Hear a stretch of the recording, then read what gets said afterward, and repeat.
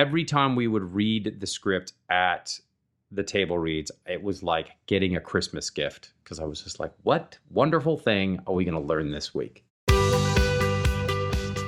Welcome to EW's Binge Community, where we're doing a deep dive of the NBC cult classic comedy. I'm Derek Lawrence. And I'm Chancellor Agard. And today we're feeling like freshmen again and talking season 1 and our introduction to the world of Greendale. On this episode, we're going to be joined by Joel McHale, one of our favorite Greendale alums. Before getting into that fun conversation, Chance, let's talk season 1 a little bit, set up our interview with Joel. A lot of the things with comedies, I mean, any show really, but I feel like especially comedies, first episodes are tough and first seasons are tough. It usually takes you a while to get going. But for you, what stood out from the way Community started? It really feels like a strong start for a freshman comedy. No, yeah, I definitely agree. Rewatching season 1, I was surprised by how much of it works even from the beginning. You know, and I think it's because Dan Harmon had this solid foundation, which was like about this study group and their relationship, and that allowed him to do so much, especially in those early episodes where we're figuring out what these relationships will be and how they would change and evolve, and sort of also the show even like evolving beyond what you could thought. I think one of the cool things is how like Pierce and Troy were supposed to be the sort of the dynamic duo of this group, but then because they had to film some outros, they saw the chemistry between Danny and Donald, and they're like, no, that's the dynamic duo. And I liked rewatching. I liked watching the show figure out how that friendship would work. That arguably is one of the most important moments then in the show's history, and really led it to be what it became. Well, yeah, like I said, me and Chance will go in depth on season 1 as a whole. But before that, let's go to our conversation with Joel McHale, who obviously played Jeff Winger. As a reminder, unfortunately, since we're all stuck at home in quarantine, these conversations were recorded over Zoom.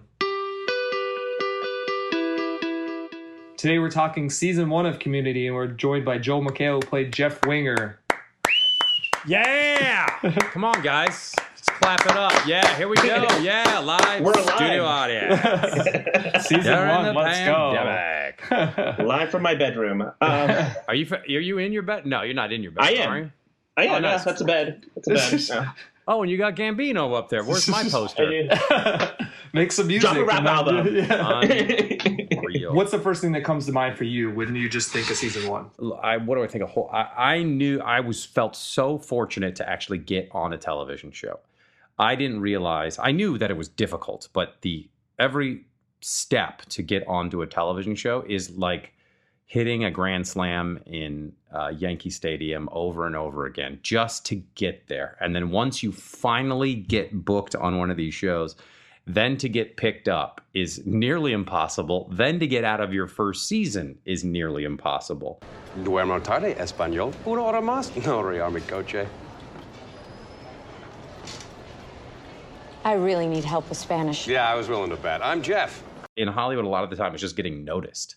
I booked the soup without an agent. And so that kind of took off. And Dan's girlfriend at the time, Erin Hill, suggested me for the role. And that's why I was able to even get in the room with Dan Harmon and the Russo brothers. And there's sometimes roles or stories will pop out at you and you'll be like, oh, this is very good. And I would love to be in it.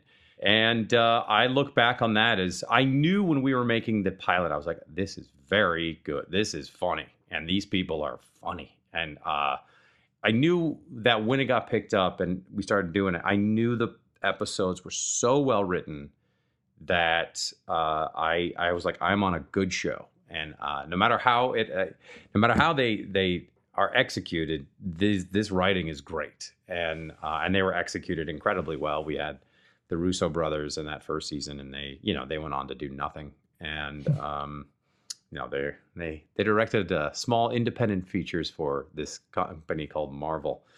And so anyway, I look back on that time. I had a newborn kid, my second, and I knew when we were making the show, and I was like, don't forget these moments because this is a special time that you get to do this. And I look back at that time as that, and now everything else is just gray and sad. No, everything. I just knew that would at that point in time, I was like, this thing is going to end someday. But oh my gosh, it's fun and a really good show. Why? Oh, Britta invited me. Is that cool? Oh, I can't think of a single logical reason why not. When you got the Community script and you were reading Jeff Winger, I mean, what was it specifically about the character of Jeff Winger that either appealed to you or that you connected with? Boy, it's the same. I think I like the character so much because he was someone who participates with their arm extended. That they're like, yeah, I'll do it, but just let's just calm down. He was always very reticent to do anything, but was game to do it, and that is kind of how I am. I'm always skeptical to a fault and sarcastic and a cynic to a fault. So and it was just such a well-written script. And I would have sawed off a pinky to do it. I didn't do that, but I would have. So I think that's why. And I knew you'd read some scripts and you go, well, this looks like it's going to be done in a year. Like, how can they maintain this level of whatever they're doing? And this one was a sandbox that you could be like, oh, Dan can do anything he wants here. And he did. The only sort of looming goal was graduation. And Pierce proved that you never had to leave. I was trained never to say this, but I think that group may be untutorable. Oh, really? The show started as one thing and, gradually kept evolving and changing. And, towards the end of season 1, and we talked to Dan about this, he started trying obviously different things. You guys did the Goodfellas kind of parody. You did Modern Warfare with paintball. Like, was there a moment where you realized like, oh, like we're really transitioning to something else instead of the, traditional, group of friends sitcom? I'll be honest here. I didn't feel any switch. It all seemed to make sense to me. That were like, well, of course. I don't think if you had said this is, there's going to be an episode that has 5 different timelines or 6 different timelines, or how many timelines were there? But 6, I wouldn't have thought that. But I kind of thought with the way Dan wrote, I was like, oh, there's jokes in here that are so well done. I don't know. I just never went, oh, well, this show's getting crazy. I never did anything like that. Okay. Starting on my left with 1, your number comes up, you go. Just so you know, Jeff, you were not creating 6 different timelines. Of course I am, Abed. I think Ken's character that he played so well, that son of a listen to the Darkest Timeline podcast, by the way.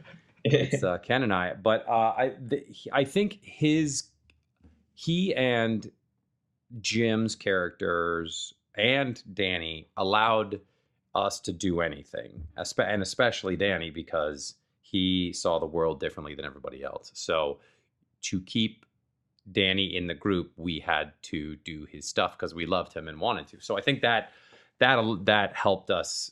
That gave us the key into the keyhole that allowed you to do anything. And I think the paintball episode, that first paintball showed that Dan was willing and wonderfully going to bend the rules of space and time all the time.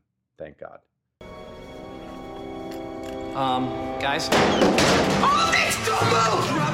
You better tell me! Like, oh, man, I'm in trouble! And you brought up that paintball episode. I mean, looking back, that episode is very much an action movie episode shot on an NBC sitcom budget. Directed by Justin Lin. We definitely went over. I will tell you, while they were shooting that episode, they would come in and go, you have to shut it down. And Justin Lin would just go, okay. And then they would walk out and we continue shooting. And God bless Justin Lin and then you go like, oh, well, this is why Justin Lin is who Justin Lin is now, because he just threw the rules out and like, yeah, we're just going to make what we're going to make. And by the way, the budget every year was reduced. That is why the first couple seasons, we actually went to a couple of locations, and that all stopped.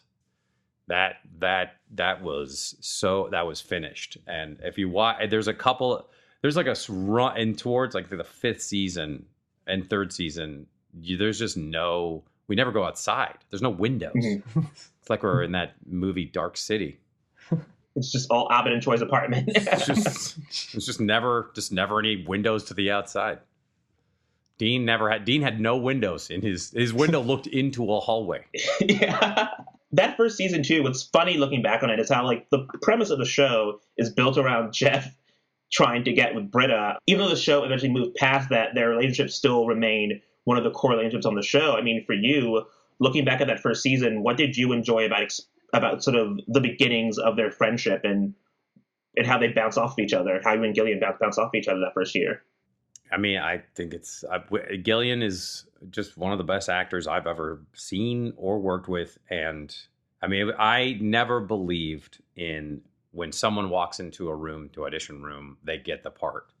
And that's kind of how I mean, as soon as she opened her mouth and started doing it, I was like, she left the room, and it's only happened this once where Dan and the Russos and I just looked at each other and went, we're all agreed.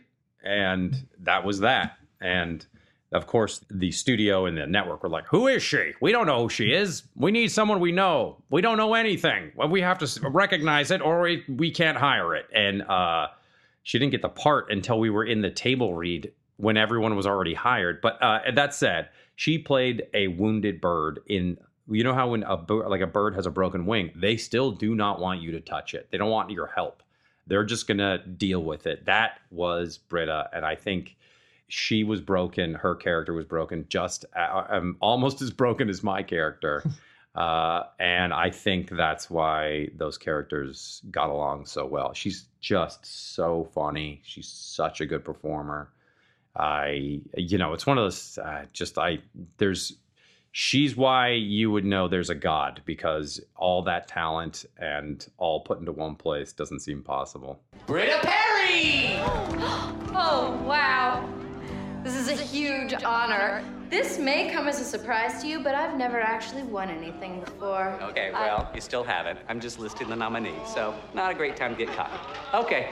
We talked about how the show basically starts with this Jeff pursuing Britta, and it kind of builds up to the season finale of season 1, and there's this whole Slater, Jeff, Britta love triangle, which he can't handle. It ends up walking out, and that's when we get him and Annie kissing. Kind of, were you surprised about like kind of the direction? Obviously, that seed had been planted a little bit earlier with Jeff and Annie. With the debate episode. Yeah, I remember reading it and going, well, I remember when we shot it, it was like 4 a.m. on a Friday or a Saturday morning, and it was freezing, and they kept watering the street because for whatever reason, streets that are wet look better.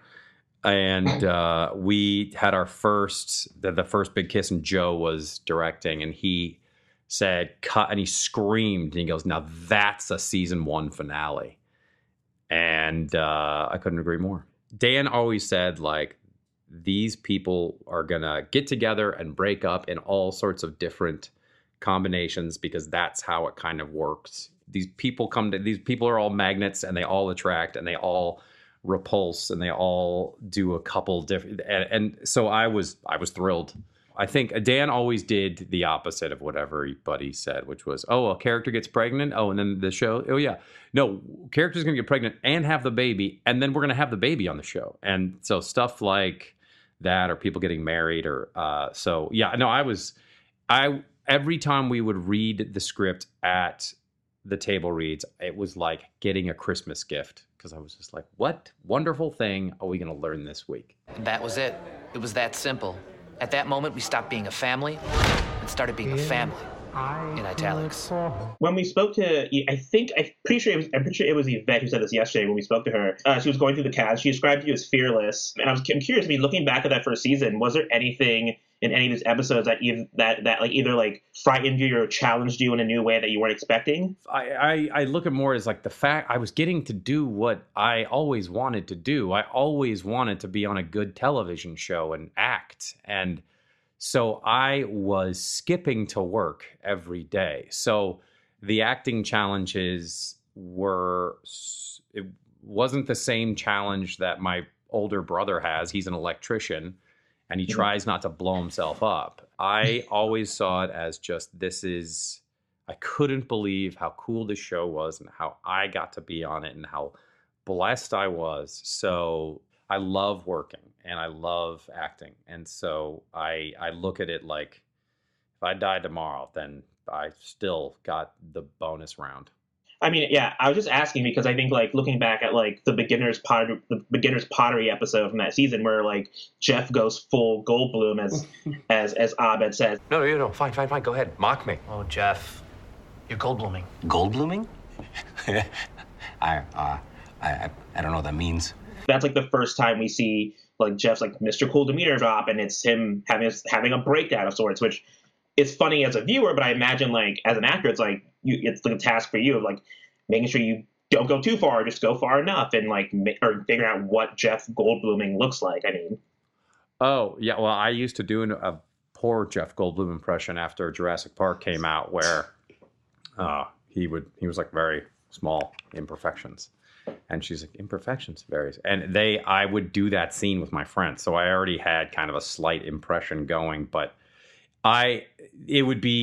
that's what's so great about Dan's writing is that every character, at first, obviously you don't know these people yet, and they seem like, oh, well, this is this character in a show, and then you realize he had a gigantic universe that to explore in those characters and how different they were, and just like Troy being a Jehovah's Witness, which he really was, and stuff like that just made it so.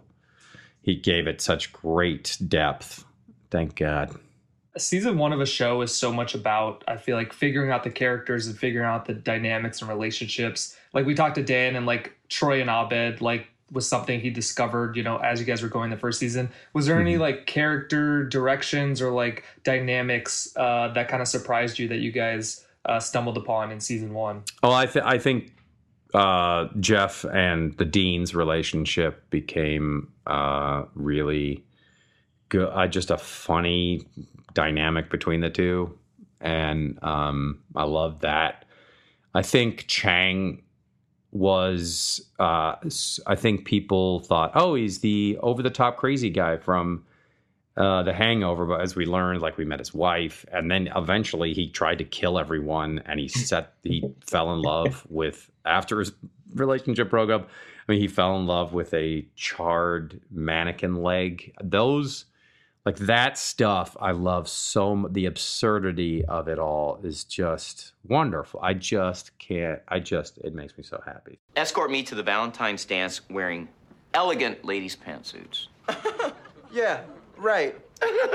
You'll do it or you'll fail my class. You can't do that. Have you met me? And I think Leonard, I think the old guy, who we almost, as Dan would tell you, Richard Erdman, who began acting in the 40s, he died a couple of years ago in his mid-90s, and who would have thought that that this guy would be there for all those crazy hours like we were, and an extremely nice man, and we almost drowned him on the first episode he was ever in the first season.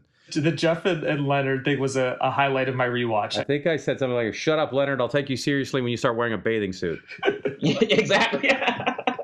Something like that. Everyone on this campus is nuts. Not me. Oh, come on, Leonard. If you're going to argue with me, put on a bathing suit.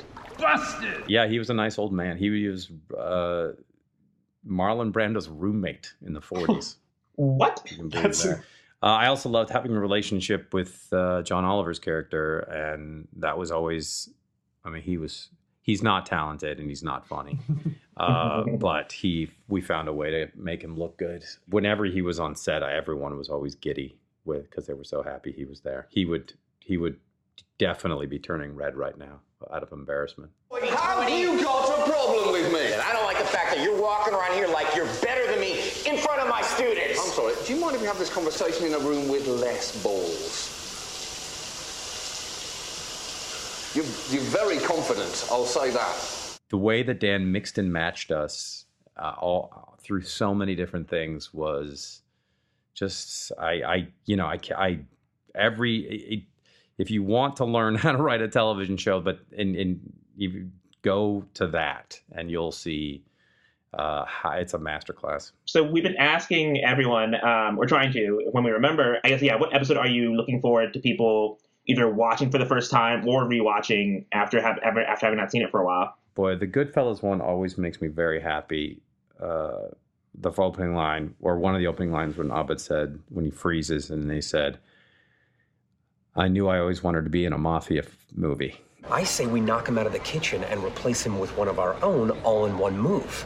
Then we're the ones with the chicken. It's like a mafia movie. As far back as I can remember, I always wanted to be in a mafia movie. Cool.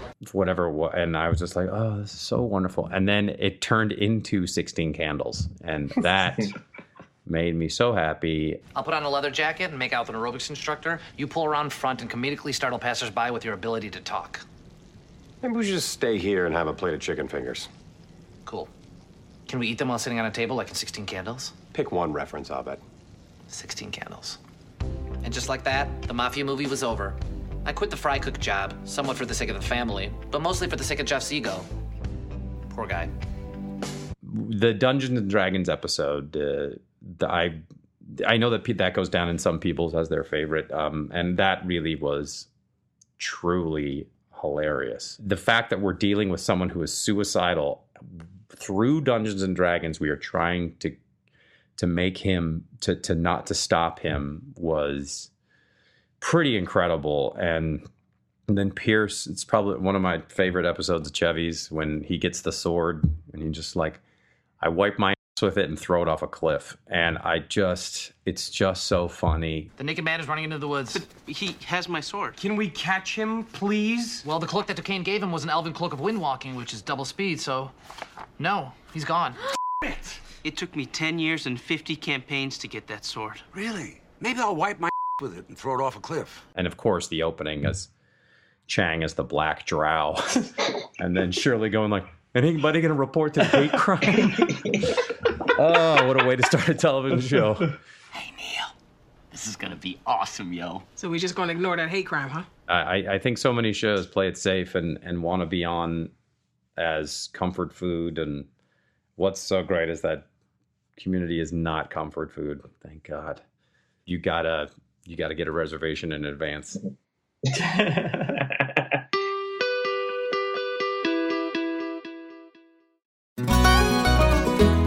Hey everyone, I'm Sid Evans, editor-in-chief of Southern Living and host of Biscuits and Jam. Since 2020, I've been interviewing musicians, chefs, authors, and other Southern icons about their family traditions, their faith, their favorite meals, and of course, what it means to be Southern. And I'm excited to announce Season 5 of our award-winning podcast. Join me every Tuesday for new conversations with some of the most interesting and influential Southerners around. Be sure to follow Biscuits and Jam wherever you get your podcasts. You can also find us online at southernliving.com/biscuitsandjam.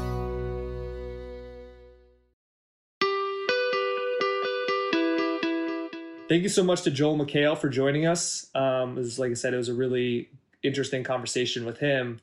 Chance, this is a question we were asking all of our guests, so I feel like it's only fair to put it to you.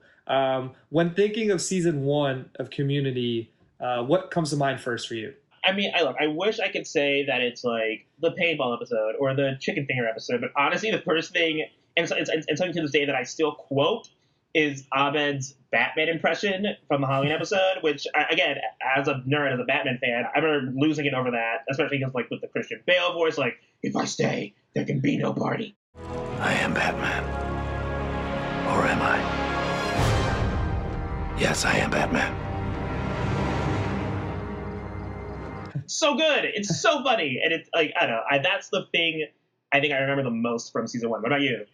I think maybe the La Biblioteca rap. Iconic. Yeah, and I couldn't believe on the rewatch that was the tag for the episode, the second episode, which is kind of crazy that it was that early. ¿Dónde está la biblioteca? Me llamo T-Bone, la araña discoteca. NBC told them that they owed like 6 tags to go with the first 6 episodes. So they kind of threw those together. And for that to be thrown together, and that's how we end up getting La Biblioteca rap, is really iconic. One of my favorite moments of the show in total. So the fact that it's in the second episode, is pretty impressive. What's your favorite from the first season? I think I have to go with Modern Warfare. Like the fact that Community was going to do a paintball episode was like a headline grabbing thing, you know, because like if this is an NBC sitcom, like how are they going to pull that off? And like the episode over 10 years later it still slaps, and it's still great. One of my favorites, probably the favorite for me, contemporary American poultry. Every day you flock here like sheep and wait in line for a broken promise from a dirty system. Back in those days, Jeff Winger was the guy that made things happen. He always knew what to say,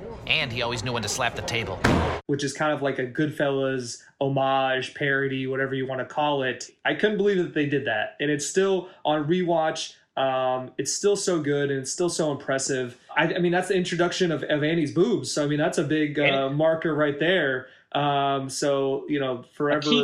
A key character, absolutely. So we can't forget about that. Isn't that right, Annie's boobs? Please rename that thing. As I mentioned in our first installment, I really like the holiday episodes. The comparative religion episode was really a fun one for me, and that's actually one that Dan Harmon pointed to as a particular favorite of his. So kind of let's hear from him real quick about why he liked that one so much. I mean, I think season one, like an episode that I never mentioned, but that I thought was really important was the Christmas episode. I respect all religions of the world. I'm Muslim. Jehovah's Witness. Atheist.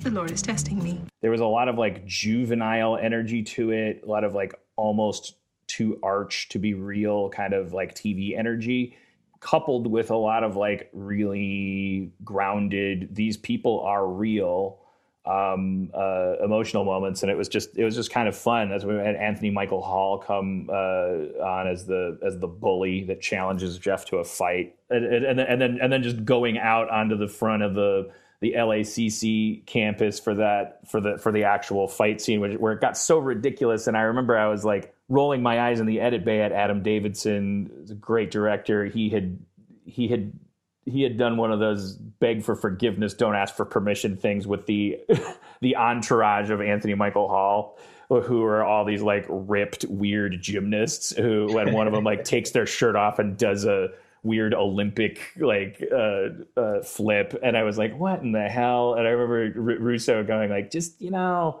it's fine. It's silly. It's fine. And I'm glad there was always somebody to like force me to tolerate funny stuff like that.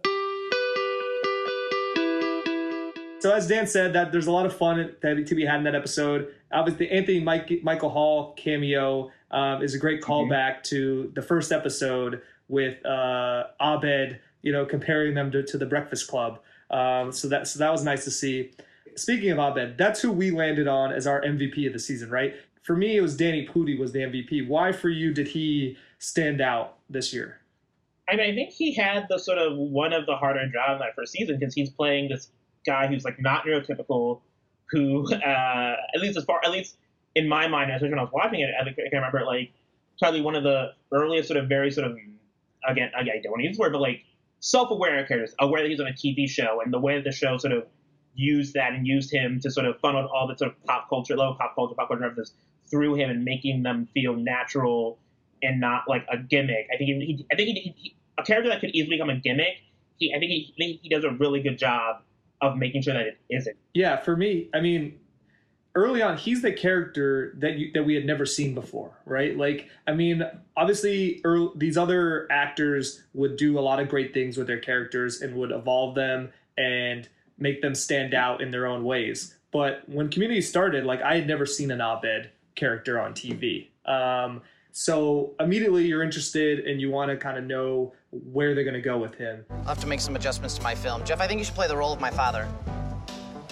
I don't want to be your father. That's perfect. You already know your lines. We have our B Student Corner Award, where we want to each episode highlight one of the more supporting characters. For me, the rewatch, I mean, Richard Erdman as Leonard. Unfortunately, you know, Richard passed a couple years ago, but rewatching his performance in Leonard, anytime Leonard popped on screen, I was just happy. I just had a smile on my face, right? I mean, it's insane. Like, he's there in episode, 7, 8? Like, he's there very close to the beginning. I think we first see him, it's in Debate 101? He's in the swimming pool when Jeff becomes a lawyer again. He's defending advanced criminal law. He's in the swimming pool while it interrupts Jeff trying to give his argument defending Britta, and he just like, shut up, Leonard. And there's just this dynamic is we understand it, and it's a really great one.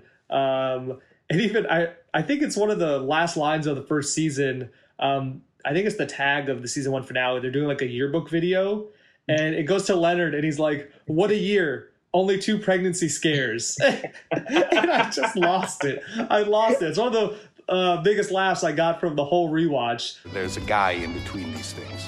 What a year.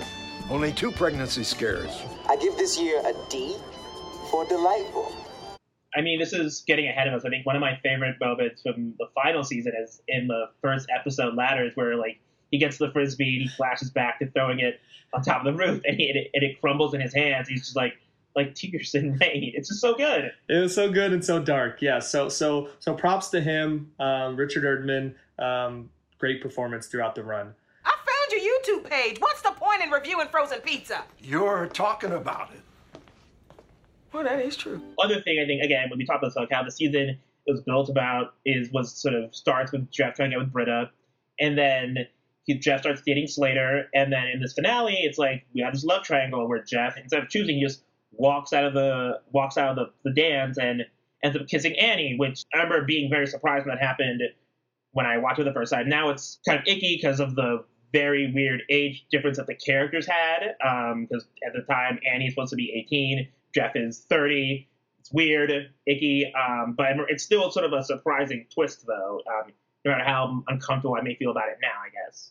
Yeah, agreed. And and it is, like I said, there's a bit of an ick factor to it, and probably one of the reasons they fully never went there either with that relationship. Obviously, there's ebbs and flows to it as the run goes. But I mean, that big kiss happens outside of the transfer dance, which is one of my takeaways. Again, there were so many dances. I mean, so many dances. I love it. I mean, obviously they were doing that on purpose at a certain point, and they would make jokes about it, like how many dances can this school have?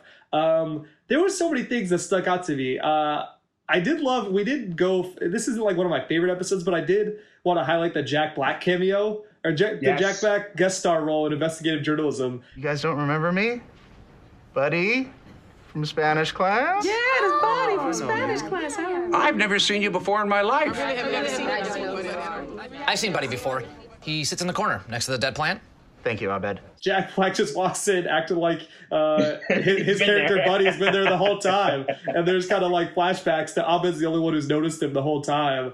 And then it even ends with an Owen Wilson cameo, him just walking by and being like, "Buddy, you're in the other group." It was just like perfect casting, and just like it was kind of a time where it felt like those kind of people would come on this show, and it was just made me happy seeing those again. I had forgotten that they were on there.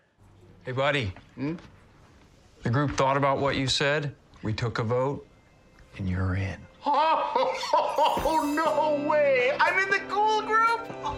It's like Christmas morning for the guy. Welcome. This is awkward. You guys were my safety. I forgot that American Idol alum / more importantly, future Smash star Katharine McPhee guest star as Pearson's daughter. I was delighted to be reminded of. Jeff. Amber. There she is. Look at you, all grown up. Jeff, this is my stepdaughter, Amber. Small world. No, actually, it's a very big world with 5 billion other women in it.